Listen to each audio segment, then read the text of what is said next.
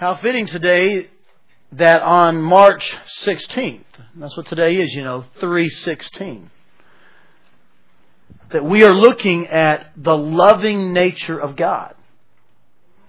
Now you say, why is it important that we're looking at the loving nature of God on March 16th? Well, what better verse that talks about the loving nature of God than John 3:16? You ever thought about that?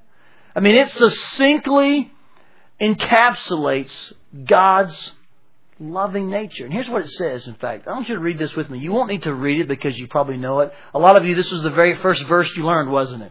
As a little tyke somewhere, maybe in who knows what city and what state, you learned this verse. Say it with me, would you? For God so loved the world that He gave His one and only Son, that whoever believes in Him shall not perish, but have eternal life. Now, if you combine that with what we read earlier, when Marty showed us 1 John 4:9, I believe it was, you begin to see that God showed His love when He did what? When He gave.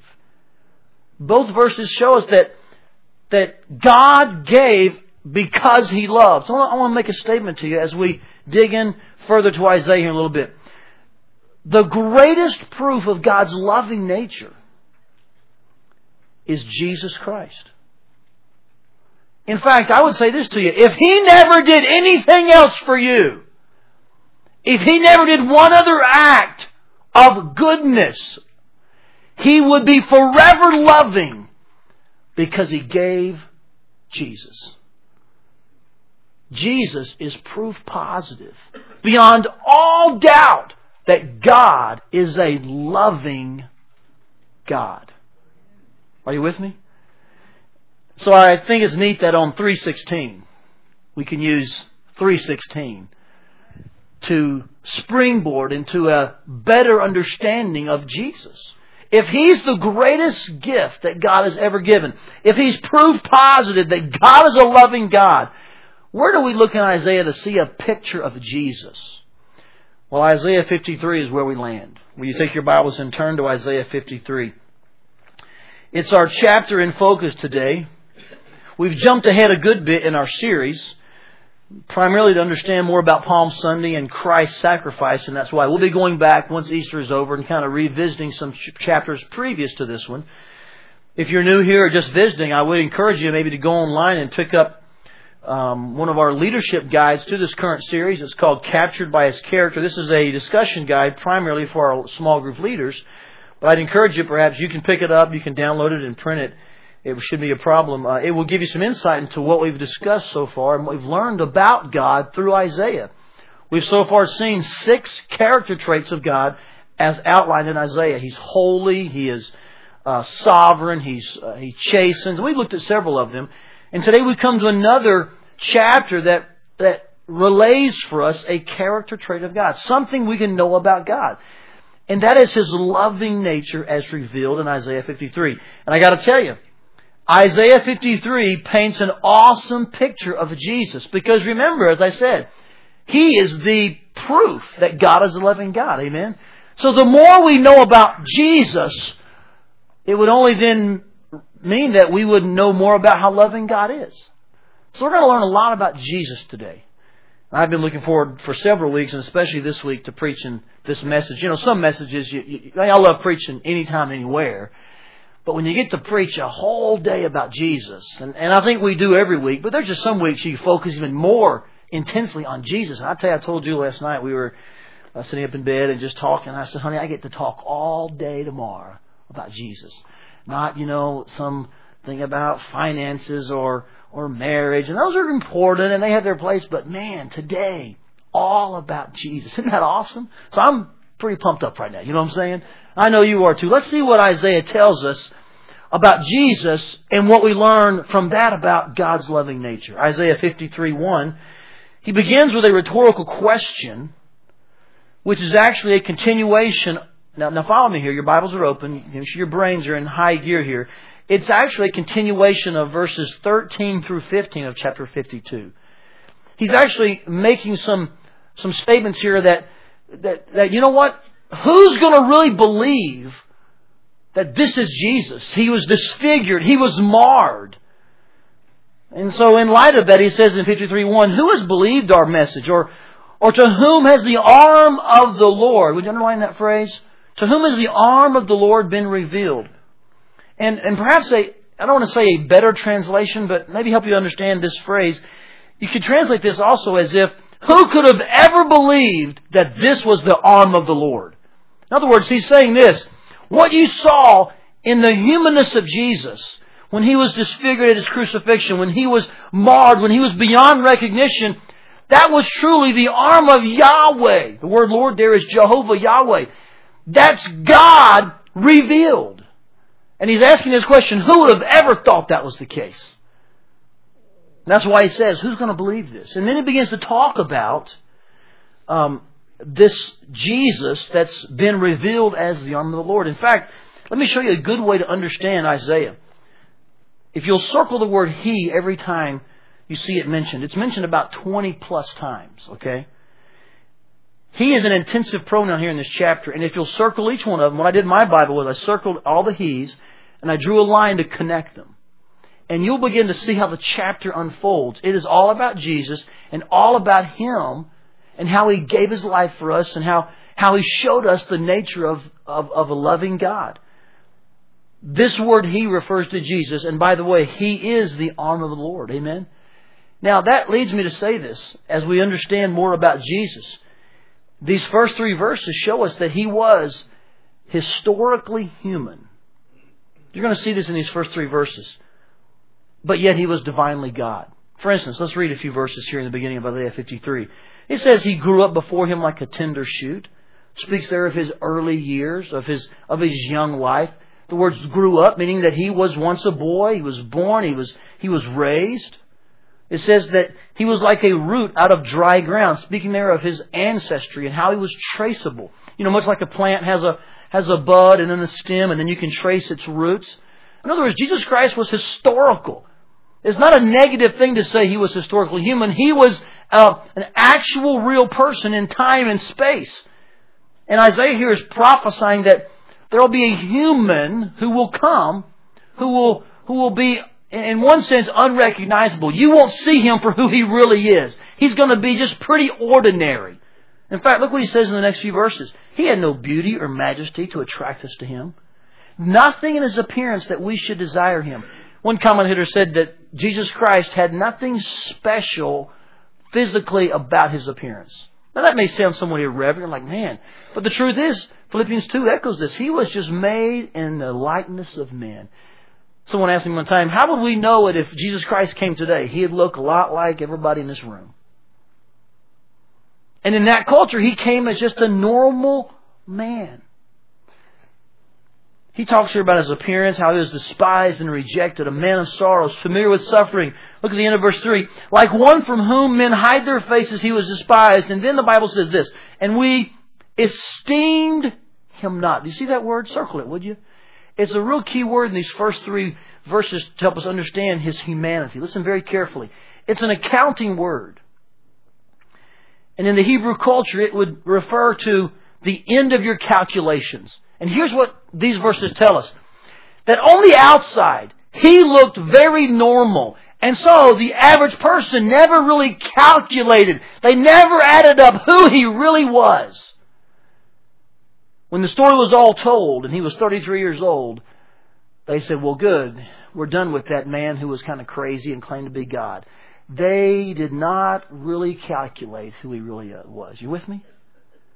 Man, they were in the presence of deity. He was in the form of a man named Jesus, but it was God in a bod. And they never understood it. They didn't esteem it or calculate it. And I want to make sure you understand something. That odd mix, His historical humanity, and yet His divinity, His deity, are 2 important fundamental elements of our doctrine. We at First Family believe that Jesus Christ is God. He's not just a part of God. He's not just a good man from God. He is 100% God. And you say, well, Todd, we have known that. We've been attending here. You're right. And that's why we're going to keep saying that. Because doctrine matters. Are you with me? It's fundamental to our actions and how we preach and what we believe. Now listen very carefully. The virgin birth here really rises as something really critical. For He could not be exclusively God had He had an earthly father. You know that, right? In other words, the fact that He was born of a woman, He was completely human, is very important. But He bypassed the sin nature because the Holy Spirit overshadowed Mary and conceived in her God's Son. So He was all man because He was born of a woman, but He was all God because He didn't have an earthly father. So guess what? That makes Him exclusively, listen church, listen, exclusively and uniquely qualified to get you to heaven. Because guess what? He's all God and He's all man. He's the only one like that. He's exclusive. That's why John 3:16 says, God sent His one and only. And even a more literal Greek translation would be His only one of a kind. You see, all of the great rulers, all of the great men, they've got one thing that flaws them. They've got a human father. Jesus, His Father, was God. So that's why I encourage you, if you're not getting to heaven through Jesus, I've got to be honest with you, you're not getting to heaven. There's only one train going to heaven, and it's captained by Jesus. Amen?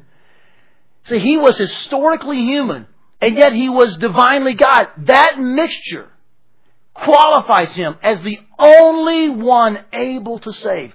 That's Jesus. There's nobody like Him. Amen? And Isaiah points this out in these opening verses, that He was historically human. He can be traced to a place in time and space, and yet He was the arm of the Lord.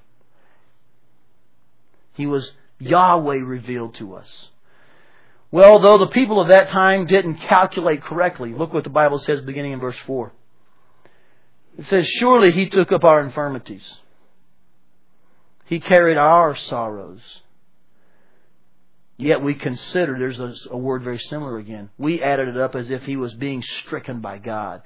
But the truth was, He was being pierced for our transgressions. The word our here in these first few verses is a word of contrast. And it shows that even though we were calculating incorrectly, the truth was, He wasn't being punished by God for Himself. He was doing that on our behalf.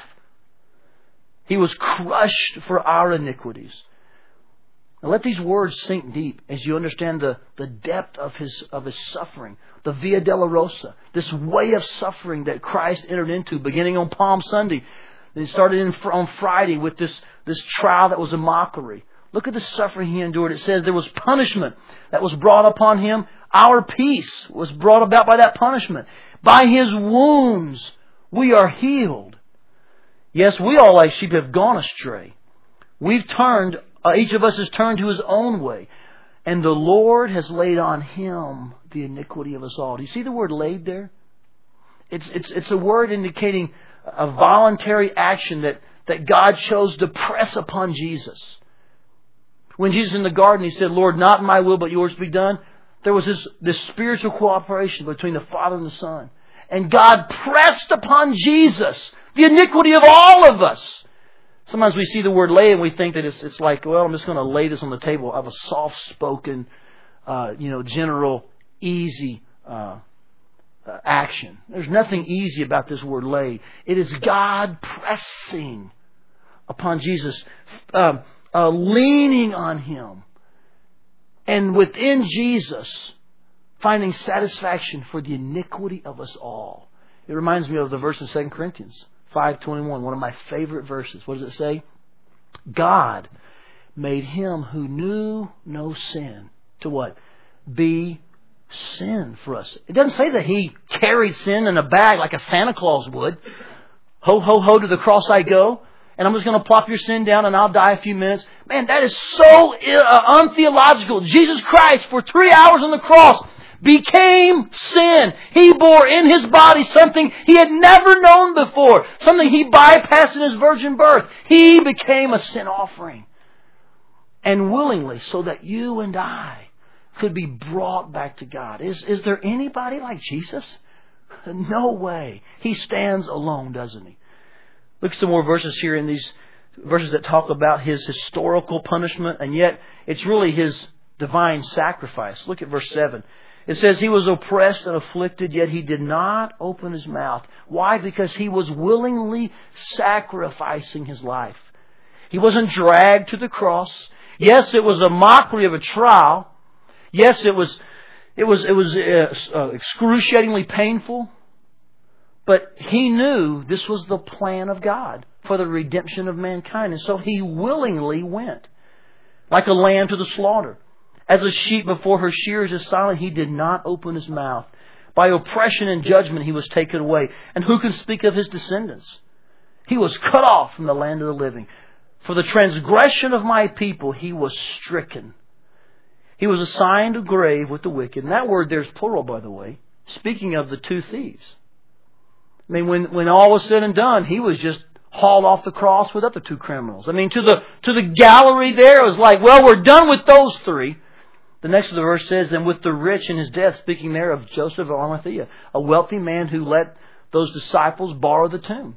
Don't you love the way Isaiah's prophecy was fulfilled? Isaiah wrote this hundreds of years prior to the crucifixion and burial of Jesus. And yet it plays out perfectly. It's exactly true. You can believe the Bible, amen?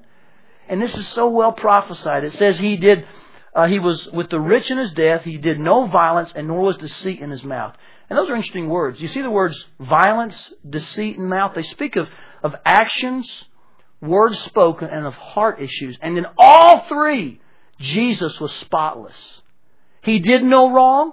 He said no wrong. He had no wrong. There's nobody like Jesus, is there? Who was the exclusive Son of God. Yes, 100% human, but 100% God. And He came, and then the climax of His life was that He willingly sacrificed it for the iniquity of many. You know, I thought about how to relay the idea of willingness to you. And I don't know how to do that because no human likes pain. It is the natural reaction to run from pain, right? I mean, I do and you do. No one likes pain. I was thinking this week about a time I tried to illustrate the idea of willingness to some teenagers. It was on a sunrise service. And so I had just a few teens out in this area. The sun was coming up, and it was just a few, like a small group. And one of the kids in there was a recent convert, and he was probably an 8th or 9th grader, and just on fire for God, kind of a loudmouth kid, you know, but God was just changing little by little. And so I said, prior to that, I said, Jamie, I'm going to have you come up and help me. I'm going to take your hand, and I'm going to have a railroad spike. I'm going to put it right there about where they would have nailed Jesus to the cross. I'm going to put that spike right on your hand, okay? And he said, okay. And I said, then I'm going to take a big hammer. I got kind of a large hammer. And I said, I'm going to lay your hand down on the table. And I'm going to hold it there with a spike. But don't worry, I'm going to come down as hard as I can. I'm going to miss the spike, and I'm going to hit the table. Don't worry. He said, you promise you'll miss. I mean, now usually we say, don't miss. He said, promise me you'll miss, you know.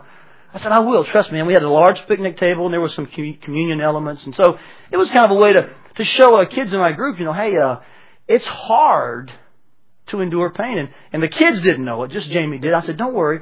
I've got a lot of room. I'll hold your hand down the spike. When I come down, I'll hit right behind it. And it'll show how hard it may have been to have that spike go through our hand. Well, we got there that morning. The sun's coming up, and we're reading some scripture. And sure enough, Jamie comes forward, and I'm kind of playing this up. And kids, what if it was you? And what if you had a nail driven through your hand? And I put the spike on Jamie's hand, and I raised the hammer, and the kids are like, what's Todd going to do? He's gone lunatic. He's crazy. And that's probably true, by the way.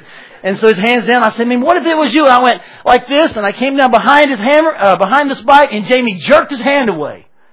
He just jerked his hand away, and so it hit the table, and he pulled back. And I said, Jamie, I wasn't going to hit it. He said, I know, but I'm still scared. I thought about that all week. I thought, you know what? Even though he knew what I was going to do, he still wasn't willing.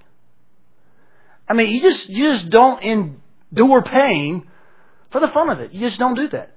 Even though he knew there was no pain ahead, he was afraid, what if? Now, think about that. as you read these verses and know that Jesus Christ knew what was coming. He knew that this trial would lead to scourging, and His face would be mutilated, and they would stretch His beaten body on the cross, and they would drive spikes in His hands and spikes in His feet.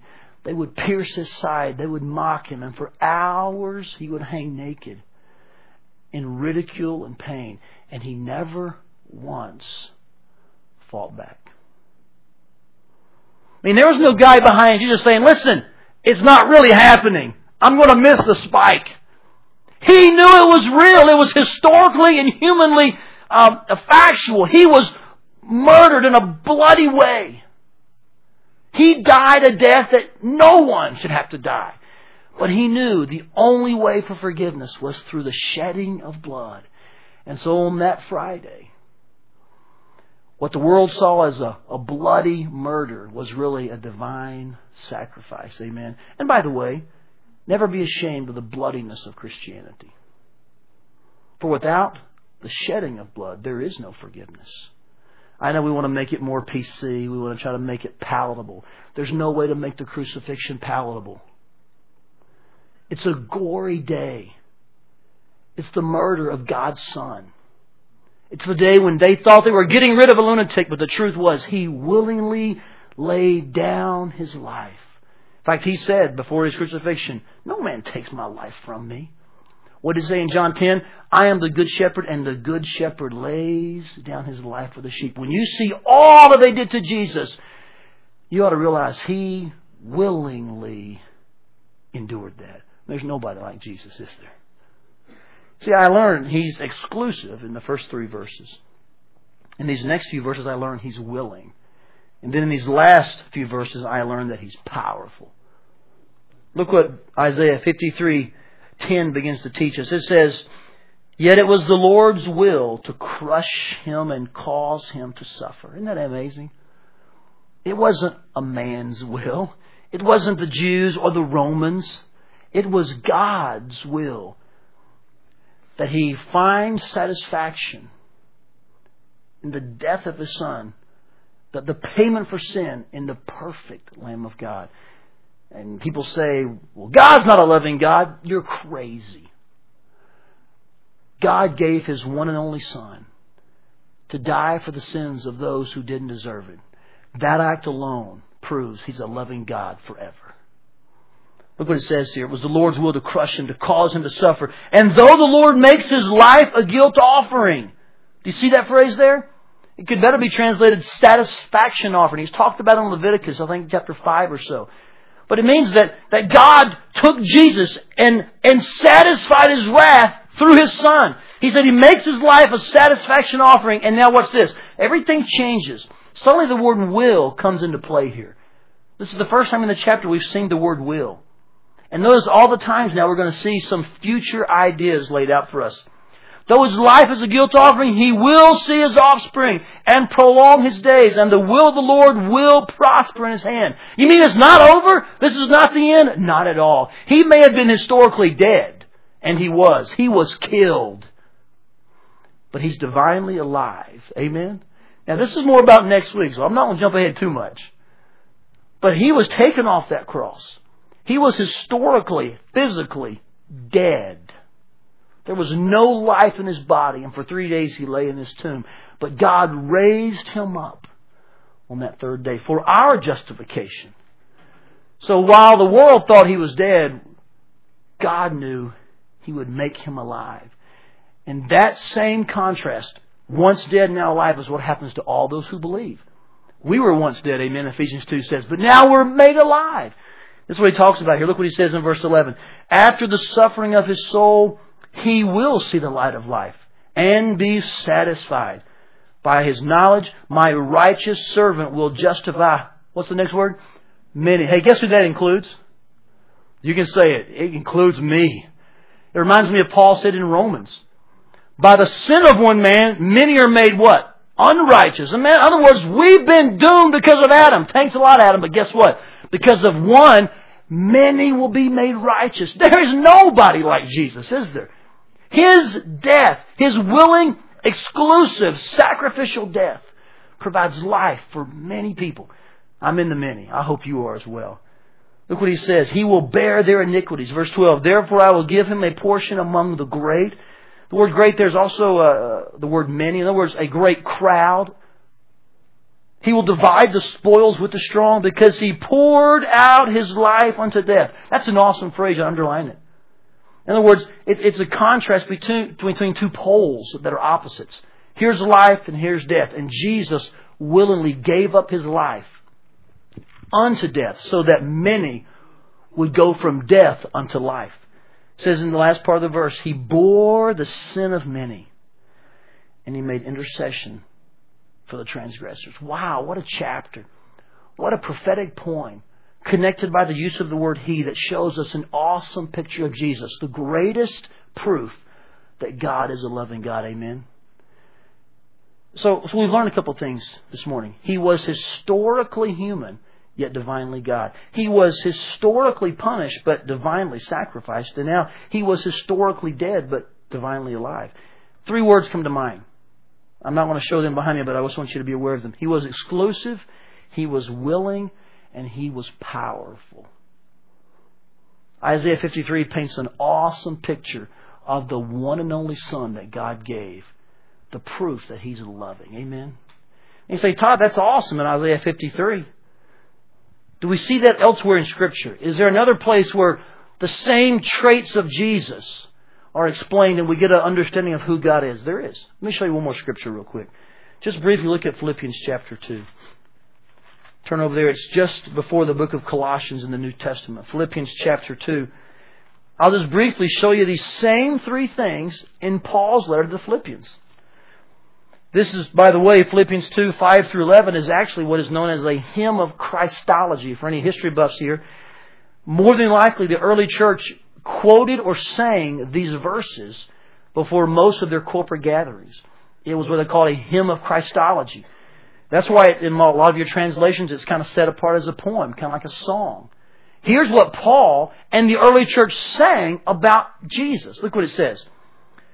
Verse 5, your attitude should be the same as that of Christ Jesus, who being in very nature God, you see that? There's his deity declared, did not consider equality with God something to be held on to or grasped, but he made himself nothing. There it is, guys. He was God, but he made himself nothing. In other words, he became a man. So here's this historically human person who was divinely God. The same message again.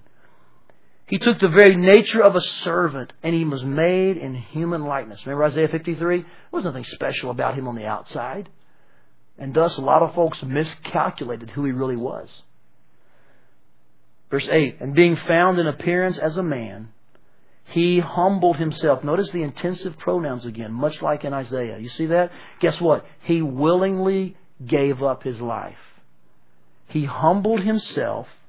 And he became obedient to death. Even death on a what? Cross. Paul's saying here, listen, it wasn't the fact that he just found a corner somewhere and died. He died in a horrible, murderous way. He died in a horrifically bloody way. But he humbled himself and he became obedient to death. There's the willing sacrifice again. Now look at the next few verses. So God has exalted him to the highest place and gave him the name that is above every name. That at the name of whom? Jesus. Hey, have I told you yet there's nobody like Jesus? There is nobody like Jesus. He's exclusively the one and only Son of God. He's the willing sacrifice. He is the powerful, exalted one. Look what it says here.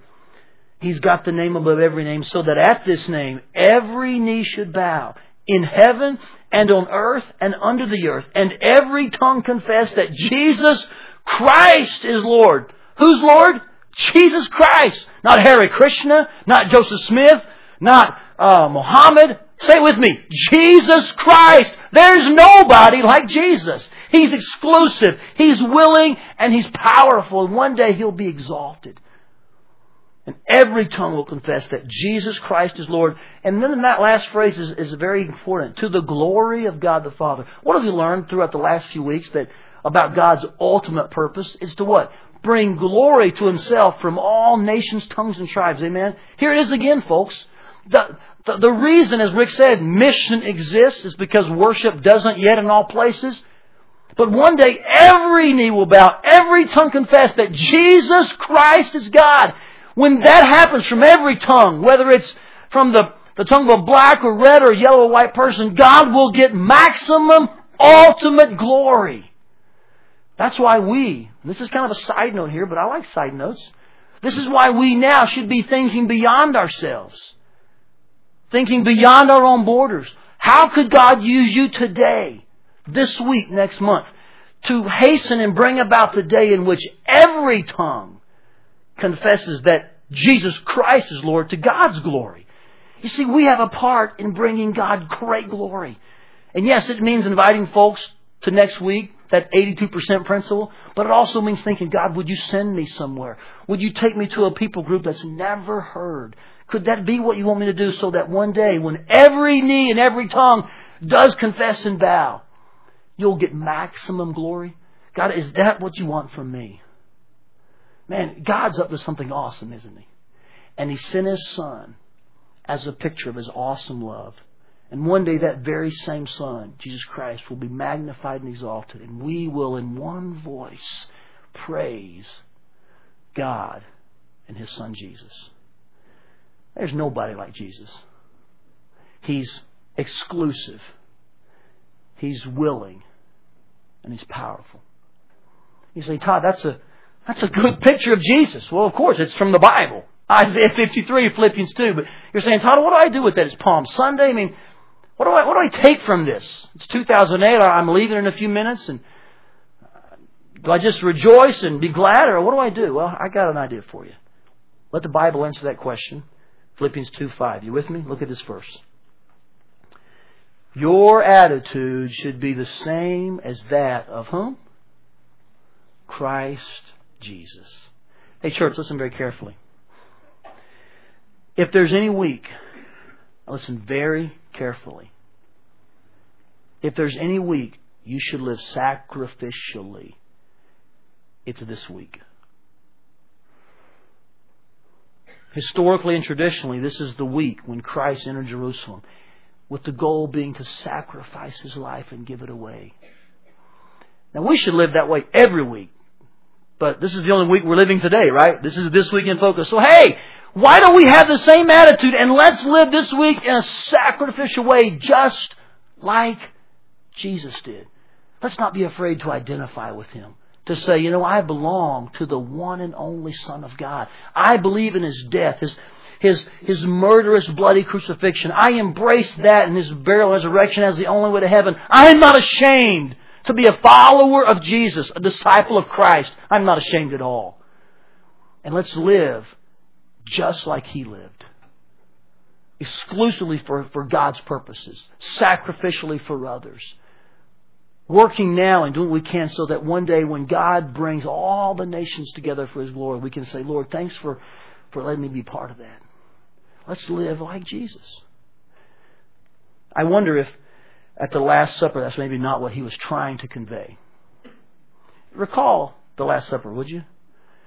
He had just left the garden. And there was conflict in His heart, no doubt. He was on His way to prayer. There was just a lot of emotions as a man within Him. So He's meeting with His disciples, and He probably knows, at least divinely, they're not all abandon Him. But as a human, He's like, guys, these are my friends. What's going to happen? And it's in that conflict that He passes this bread and this cup. That He says, take this bread, it's my body. Drink this cup, it's my blood of the new covenant. He begins to explain, guys, I'm going to die. I think maybe one of the things He was trying to convey is this. Are you with me? Or are you going to run? Will you hang with me? Will you stay with me? He wanted them to identify. Now understand something. Communion is not the place where we're saved. There's nothing saving about the act of taking a bread and juice. Saving comes through believing, right? Christ saves in believing. But often in communion, it is an ordinance of the church. It is one of the ways that we express our identification with Jesus. In fact, it's one of only two things the church is asked to do until He comes back. Observe the Lord's Supper. And so I think back to that time when He did the Last Supper with those disciples. I wonder if perhaps He was saying, hey guys, this is the crucial hour. Don't abandon me. Can you really drink the same cup? You know that all 11 were eventually martyred. They did drink the same cup, didn't they? And I think He was signifying early on, listen, if you drink from this cup, if you take of this bread, you are saying, I'm with you. Fortunately, all 11 were. They ran for a brief time, but they came back and all 11 were awesome heroes of our faith, aren't they? Today, as we observe the Lord's Supper, it's your opportunity not to be saved. Now, don't get me wrong. If your heart cries out to believe in the Lord and you're taking communion, man, God will save you, amen? He responds to the heart of belief. It's not a magical prayer or a certain ritual that God responds to. God responds to belief in the gospel, period. Whether you're in your chair, whether you raise your hand, whether you fall on your knees, those are all human ways we signify what God sees as the heart. So it may be that you come this morning and you say, God, I didn't know that you were the only one able to save. And maybe while you're taking it, you do say, Lord, I believe, then God will save you. But for those who are already believers, this is a way for us to say, I am willing to identify with the sacrificial life of Jesus. Because there's nobody like Jesus. There's just nobody like Him. And if He would live and die for the transgressions of many, the least I could do is live for Him. That's why I'm asking this week to have the same attitude Jesus did. And if you've ever lived sacrificially, I call you to do that this week. That's right. To live for the people in your neighborhood. More than perhaps you have before. We'll bring it a little closer to home. To live for the people you eat dinner with. More than you ever have before. Or why don't we make it a little more personal? To live for the person you sleep with. A little more than you ever have before. To be a little quicker to apologize. To be a little quicker to say, hey, I'm sorry. To give up your way. To defer. That's right. To sacrifice. This is the week when Jesus did that very thing. Let's live the same way He did. After all, there's nobody like Jesus. Amen. The exclusive, one and only Son of God, who willingly laid down His life, bore the sin of many, and will one day be exalted as King of Kings and Lord of Lords, to the glory of God. I say this week, we do our best to honor Him as we live for Him.